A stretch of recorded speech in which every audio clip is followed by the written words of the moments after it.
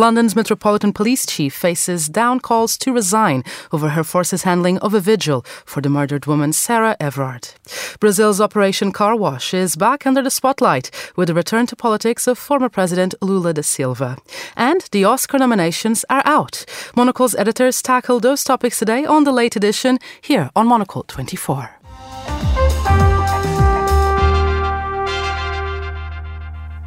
Hello and welcome to the late edition here on Monocle 24. It's Monday, the 15th of March, and I'm Carlotta Rebello. I'm joined here in Studio 1 at Midori House in London by our regular Monday power duo, Monocle's editor-in-chief Andrew Tuck and Monocle 24's culture correspondent Fernando Augusto Pacheco. Welcome both back to the show. Andrew, I know you spent today working the order of a new Monocle project. You've been very busy this afternoon. Can you give our listeners a sneak peek of what's happening on the editorial floor? Well, we have another book going to print. We're doing 4 books a year now in partnership with Thames and Hudson, and we've just had our book of Italy, but we have a book of the home that's coming out. We did do a book about this topic a few years ago. It was very successful, and we've shot so many places and visited so many new homes since then. It was time to return to the topic. And I must say, it's one of those things that makes you very... I don't know, just a bit kind of disappointed with your own life after you've looked at it. You kind of look through all these amazing homes and these extraordinary gardens. And not because they're about wealth or anything, it's just that people have such good, clever taste and you see how people live. It's very enticing. So I was a great process reviewing it, but it did make you want to go home and kind of reorder your house a little bit afterwards. Nothing wrong with a bit of inspiration, No. Andrew. Fernando, I guess it wouldn't be a normal Monday these days if you didn't stay up all night yesterday watching something. How great were the Grammys? It was fantastic, right? I could see you were watching some of the kind of video clips. And it's interesting, Carlotta, everything happens on a Sunday. It's the 3rd Sunday in a row that I had to go to bed at 5 a.m. The Golden Globes, the Meghan interview, and now the Grammys. I mean, but it's interesting. I mean, the Golden Globes were not very good this year. The ratings were quite bad. But I think the Grammys were actually quite nice. And a lot of the artists were there in Los Angeles. And I think that made a difference. They were still kind of socially distanced, wearing masks, but it still kind of work, was quite intimate, and I thought it was actually a very pleasant show, ending with that great BTS show at the top of a kind of a building. It was quite Performing cool. from Seoul was actually an amazing production. It was really nice. And I guess after a year of barely any live music, the Grammys focusing mostly on live music rather than the awards, I think it was just perfect. We needed that. Well, thank you both for joining us today here on the late edition. Well, let's begin right here in the UK, where the head of London's Metropolitan Police Force, Cressida Dick, says she won't step down over the police tactics used at a vigil for a murdered woman called Sarah Everard. Officers handcuffed women and removed them from crowds on Clapham Common in the south of the city on Saturday. Let's have a listen to what the police chief had to say. Unfortunately, later on, we had a really big crowd that gathered, lots of speeches, and quite rightly, as far as I can see, my team felt this is now an unlawful gathering, which poses a considerable risk to people's health, according to the regulations. A really invidious position for my officers to find themselves in, but they then moved to try to explain to people, to engage with people, to get people to disperse from this unlawful gathering. And many, many, many people did. Unfortunately, a small minority did not. That was the Metropolitan Police Chief, Cressida Dick. Andrew, perhaps first you could put this story in context for our international listeners and kind of explain why it has gained so much traction here in the UK. Well, it's a terrible, tragic story. It's the story of this woman, Sarah Everard, who's 33, a marketing executive. She was walking home after seeing a friend, and she walked across a big piece of open space here in London called Clapham Common, and she seemingly vanished. And so in the subsequent days, there was lots done to try and trace her. And eventually they arrested a man who's now been charged with her murder, this man, Wayne Couzens, who's a serving police officer. So I think this is what really brought it home to people, is that, this is right in the centre of London, or just outside the centre of London. This is a police officer potentially involved in her disappearance and murder. And I think that many women suddenly came forward to tell their stories and say, look, the moment that she was walking across the heath or across the common, that we do that all the time, because at the moment you don't feel you should be getting in an Uber, you don't feel you should be getting on the bus, it feels safer to walk everywhere. But the downside is if you're walking after dark or even during the daylight, you put yourself at greater risk. And I think many women also came forward to tell their stories, and that's been the interesting bit is I guess in the past people have said, okay, here's what you can do to keep yourself safe. And the nice flip in the narrative this time is I think a lot of young women are just saying, why should I do anything to keep myself safe? How about a piece of behavioural change by men so that we don't feel we have to change our behaviour? That isn't the issue. And then lastly, just on this policing issue, so there was an attempt to organise an event. They went to court, the police, and in the end, a judge said, "Look, I don't want to get involved. Sort it out between yourselves what you think is acceptable." So they knew people were going to turn up at the Common. But it seems to be this breaking point when they felt it was turning into an event and speeches were being made that they intervened. Now, it looks as though it was terribly heavy-handed. And don't forget, just earlier in the day, Kate Middleton, of all people, had been there laying flags. It's not like it was something that should have been that scary to police officers. But they are in a complicated position because they're meant to be policing these COVID rules as well. So all the people who have been fined, they haven't been fined for violence, have been fined for breaking the COVID rules.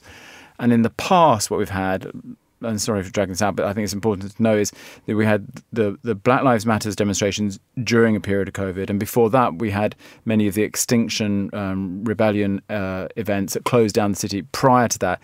So sometimes you get the government saying, with the Extinction Rebellion, for example, the police should have waded in there and stopped the whole thing. Even with Black Lives Matter, there was lots of the papers saying, how dare they allow these events to go on when they weren't doing social distancing. And now with this one, the police have been a little bit heavy-handed, and then now they've got the government, even Boris Johnson, saying he's uncomfortable with it. So there is always a slightly complicated position, policing, but it does seem that they were heavy-handed. Anyway, that's the background. But to be honest, it shouldn't be me speaking. Carlotta, you're a woman here in London. It would be good to know what your perspective was. I'm not going to lie. It was a really tough week last week because, well, the irony of it all, it started with International Women's Day on Monday. Then Tuesday, we had the Meghan Markle interview with remarks on the press about not believing a woman, talking about her experiences with suicide. Then more details emerged about this case, and it became the suspicion that a police officer might be involved, so the people that you supposedly as a woman go to for help, and then ended with the violence at this vigil. And throughout the whole week, my WhatsApp groups were constantly busy with messages from groups of friends, not just women, but thankfully, because it's important to move the discourse beyond just us, talking about, shared experiences and how this story, I think the Sarah Everard story resonates with so many women in London because it's something we all do to, walk home at 9 o'clock after going to a friend's house for dinner and you live just around the corner. She did all the things that we are meant to do here between inverted commas. She called her partner on the way, said how far away she was. She wasn't, she was wearing bright clothing, didn't have any loud music on, all the things that we learn. I mean, I remember I was about 12 years old when my own mother had the conversation with me for the first time about how to carry my keys in a way that I can use them as a weapon, how to, if I think I'm being followed, to try to walk past buildings with windows so that I can use them as mirrors to confirm if someone is following me, and if that's the case, what to do. Go into a nearby shop, pretend you know someone in a group and ask them for help. And I've had to do that in the past. I've had occasions where I was pretty sure I was being followed on public transport and approached a group at a platform, just said, I think I'm being followed, can you pretend you know me? And they might have saved me. Or I've had times where I'm walking home, I'm listening to my music, I'm really happy, and as soon as it becomes to be the streets are a bit emptier or darker, I immediately remove one headphone, pause the music so it looks like I'm listening to it, but I'm actually, in tune with my surroundings. And I, grab my keys as a weapon. And I do that every day. And it's horrible when you think about that. That is so ingrained into our nature, if you are a woman living in a city, that's something you have to do. And obviously it's not just something that happens in London, it happens in any, city in the world. But as you said, Andrew, it is really amazing to see the argument change from what can I do to protect myself? It's like, actually, I've been doing that since I was 12. It's time for maybe the people that cause this violence to us to ask, what can I do not to be violent towards a woman as a change? And I know that this has also prompted the argument on, it's not all men. Yeah, but you don't know which of them. And obviously, I know a lot of men who I'm pretty sure would never do anything bad to a woman and that I trust with all my life. But if you don't know anyone crossing the street, how can you tell? The times that I think, did I get too much into my own head thinking that someone was following me just because, is someone walking behind me for 20 minutes when he might just be a neighbour, but you have no idea in the dark. Or when someone sits next to you in public transport, are they just accidentally touching your leg or is it on purpose? And you kind of freeze on those moments. And that has happened so many countless times that, it's I don't even know if I wanted to recall all of those stories, it wouldn't fit in this show. But that's the reality. And I think that's why this story has resonated so much with so many women in London. And I think that the list there that you give of the things that you do on a daily basis, and I think that's the bit that the men don't realise how many things you're doing. Look, we all take some precautions in the city, but that's off the charts for what most men would do. And I think the other funny thing is that it's still there's still a kind of behaviour baked into being a guy in the city. After a couple of drinks, that people think it's funny to kind of like shout after a woman or to roll down the window of their car and try to engage a woman in some banter. And what's interesting about that is that maybe this is just some drunk stupid guy who would never do anything, but it's exactly the same thing as you say. You just don't know, and that's why I don't think that a lot of people who are involved in this in terrible behaviour don't realise the consequences of even those actions. And as you said, that and I think this is what really brought it home to everybody. Is say, and even then, if you're feeling really nervous and you go running up to a police officer to ask their help, in this instance, it could have been Wayne Couzens, who is now allegedly the murderer and has been charged with the crime. And the fact as well, for example, from when I was looking at the images and the footage emerging of the vigil, and of course the violence was horrible, and let's not go into that, but the pictures, like an image really can tell 1,000 words. And that photo of a young woman, a redhead woman, like being slammed into the ground by 4 police officers, almost defiantly looking into the camera, which made most newspapers the next day, that was the picture everyone chose, was so powerful. But the footage of when the police started to circle in and they were walking on top of the flowers that had been put there earlier in the day. We need to remember this wasn't a protest, this was a vigil that turned violent. The protest happened the next day to protest the violence. But this was a vigil. This was, women that have gone through what I described and worse, trying to come together and mourn, something that's our reality. And I had thought about going there with my flatmates. And then the Metropolitan Police said you shouldn't avoid going to Clapham Common because of COVID regulations. So we ended up attending the one near Hackney, which was a much smaller one, just like some flowers, lit up some candles in our windowsill because that's what they said we should do if you couldn't attend. And it's just this sense of being powerless that overtakes you. Before we move on, just one other tiny thing.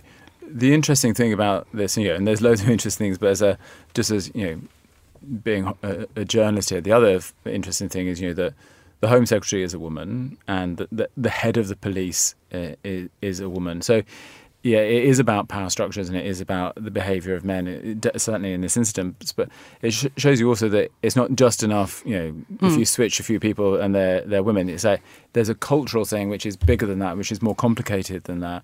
And that's the thing that we're going to find out. There's going to be an investigation. There's going to be a review of the policing measures that were taken. But there's there are more interesting things that I think will come out of this, and about the policing, which is not as simple as just changing a few people's roles. I find it quite interesting as well, the survival skills that women have to go through. Because, funnily enough, I mean, the week where everybody was talking about Sarah Everard, I've been through an experience actually with my mother that was quite haunting, because that's what happened to women daily, as we can see. I was literally on the phone with her Friday, and, you know, she was on the parking, we're just having a normal chat. And suddenly a man started harassing her, not a robber. And she was talking to me, and then she changed her tone, and she was like, my husband, she doesn't have a husband, but she was saying, oh, my husband is coming here. And I was like, Mom, what's happening? And she was so nervous and the connection dropped. And I was like, oh my God, what happened? You know, I know, you know, horrible things can happen. And then she was inside a supermarket and she was like, sorry, I had to run away from this man that he was trying to take some advantage of her. And I was like, that's quite shocking, actually. I mean, as you rightly said, Carlotta, you have your own survival skills. I mean, you saw you being followed by someone. You need to ask for help. I don't know. You have your keys or whatever you have to help. So yeah, it is quite striking how common it is as well. I mean, literally every single woman has an experience of that, right? Oh, absolutely. And of course, I think it will get easier with conversations like this happening. Exactly. You know, and the more stories like this come up. But let's move on for now on the late edition. And you were just speaking there about your mother who's in Brazil. So let's exactly head over there to Brazil, where we saw the return of Lula da Silva, the former president, to the political arena last week after his corruption convictions were annulled by a Supreme Court judge. What does that mean for the image of the Operation Car Wash in the country? Well, the anti-corruption operation was highly lauded by many Brazilians at the time. Well, first let's hear from Gaspar Estrada, the Executive Director of the Political Observatory of Latin America, on the dark side of Operation Car Wash. Democracy and the rule of law has been undermined by this operation, because now we know that Moro and the prosecutors had a political objective, and that objective was to avoid the Lula da Silva's candidacy in the 2018 election. So for me, it's pretty clear that this political objective actually was a very bad thing, because at the end, the prosecutors and the judge were empowered by a very strong legislation fight against corruption, but they perverted these institutional advances in order to political objective. And I think that's part of this operation. Gaspar Estrada there, speaking to us earlier on The Globalist. Fernando, initially Operation Car Wash was welcomed by most Brazilians and almost something that they were proud of. Bring us up to speed. What happened that discredited it so much? Yeah, it changed very much. I mean, of course, there's always been the critics of Operation Car Wash in Brazil. They're saying they were hunting after a particular political party. But the majority of Brazilians, they were very happy with it because, of course, we have a massive problem with corruption. If you ask Brazilians what's our worst problem, I think quite a lot of them would say that is corruption. But the thing is, there's been quite a lot of reports and leaked messages in recent months, I must add, saying that Sergio Moro, he was not completely neutral during the operation. Of course, he was the main judge there in the case, so sometimes he was actively, directing prosecutors in the case. He was trying to control a few pieces here and there. And I think that's one of the reasons as well, why, the sentences against Lula, they were annulled in a way. I'm not saying here, that Lula, he didn't commit any crimes whatsoever. It's just that it became quite clear that the Operation Car Wash, they were going against a political group. And what happened is he became the Justice Minister of Brazil when Bolsonaro won. That's very dodgy. I mean, a lot of people say this doesn't really happen, because that means he kind of helped Bolsonaro be in power, because when Lula was in jail, he was ahead in the polls. I mean, at the beginning of the year, he was kind of the only candidate that could actually confront Bolsonaro and win. It is very dodgy. I think we're going to see a lot of developments in the next months about this. Brazil and corruption is a very long story, very complicated, very divisive as well, because some people are still very much pro-Operation Car Wash in the country. But yeah, I personally find quite shocking. I think when Bolsonaro, chose Moro as the justice minister, I mean, he's not the minister anymore, I was very shocked. And I think some Brazilians were shocked as well. The operation, unfortunately, is discredited. I say unfortunately because corruption, still there is a massive problem in the country. And, it's so ingrained, I think, in almost so many political parties. So it's quite sad in that sense.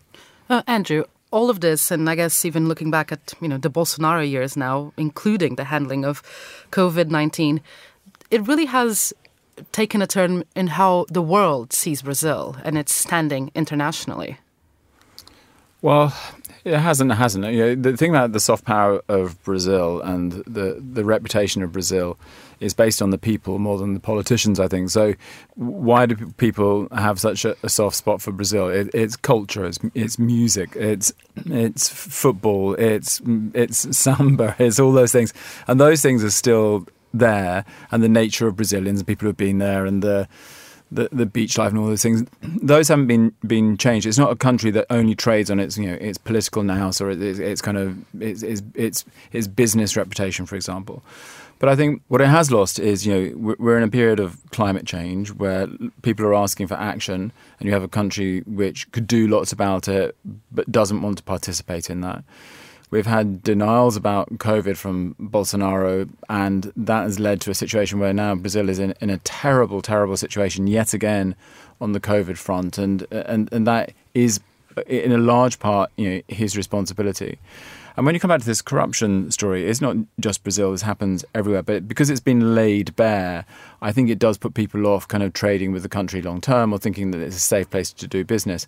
And from Brazilian friends, it's like when you speak to them, it's like, okay, corruption isn't just at this kind of Petrobras level. It's kind of every little kind of detail of your life.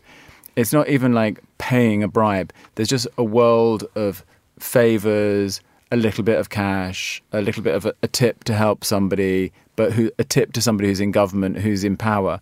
And suddenly you're caught up in this web of corruption yourself, even though you're opposed to it. Everything from like not being charged an illegal parking ticket onwards, there's somebody trying to top up their salary. And one thing that I would like to add, first of all, I thank the words of Andrew, because I agree, Brazil's soft power is more than just politics. And, I hope we keep that side kind of alive for a bit. But let's not forget as well that in the past, Brazil was a world example when it comes to vaccination.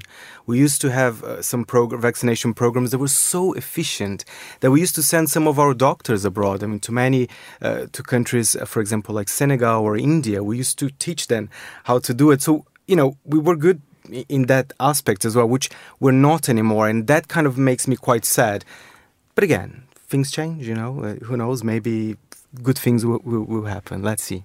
Well, finally today, it's almost time for the Oscars. Just a few hours before we started this program, the Academy of Motion Picture Arts and Sciences announced the nominations for this year's awards. This surely has been a year where we've watched a lot of movies from our own homes, and I, for one, am looking forward to heading back to a cinema as soon as possible. Fernando, what surprised you on the nominations list? First of all, it's a nice little list. Of course, because the cinemas, they have been closed. There's a lack of kind of that blockbuster film that people will go and watch it. So I have a feeling that the ratings for this year's Oscars is not going to be as big as previous years, but there's some excellent films in there. It's been a very diverse list as well, Carlotta. The first time that two women directors were nominated in the category. And in fact, Chloe Zhao, she is the director of Nomadland. What a fantastic film. It's like poetry in the big screen or the small screen, depending on where you're going to watch it. So, I really liked it. Some other great films like Promising Young Woman as well. And, we were discussing even Husavik, the song from the Eurovision Song Contest film, was nominated for Best Original Song. So I thought it was quite a nice list. Shame that quite a lot of the films, they haven't even been released here in the UK yet. I was going to ask you that, Andrew, because, I don't know if you are or not a follower of the Oscars hype. I try my best to watch all the nominated films before the awards happen, but so far I'm doing 0 for this list. What are your thoughts on it? It's the same. It's like there's so many films that have got such a kind of, a following, so many kind of people, out there trying to hope that they win, but I just haven't seen the nominees. And it's interesting because I think it's a really strong list, and I think it picks up the conversation we had at the beginning. It's a time for change for the Oscars as well, and it's reflected in the nominees, and 2 women nominated for Best Director, the first time that's ever happened in the 93 years history of the Oscars. Really interesting people of colour coming through, but not done in a tokenistic way. It's done just in a way of really kind of embracing the entirety of the film industry. And I love, there's something quite funny here. Glenn Close, she was nominated for supporting actress for Hillbilly Elegy. She was actually nominated for worst actress at the Razzies, for the worst films ever. So that's quite unique, in a way. And people are saying she might get her first Oscar, but actually for one of the worst films ever. But that's an interesting kind of anecdote here for this. And a potentially posthumous Oscar as well. Yeah, for Chadwick Boseman as well. Yeah, absolutely. So plenty to unpack there. Exactly. I guess we just need to arrange that viewing party. And what's going to happen next Sunday, Carlotta? I have to be awake for something, well, right? we shall return next Monday at the same time to find out what you've been watching all evening. Fernando and Andrew, thank you both very much for joining us today on The Late Edition. And a big thank you as well to our studio managers, Steph Chungo and Sam Impey. I'm Carlotta Rebello here in London. The Late Edition is back at the same time tomorrow.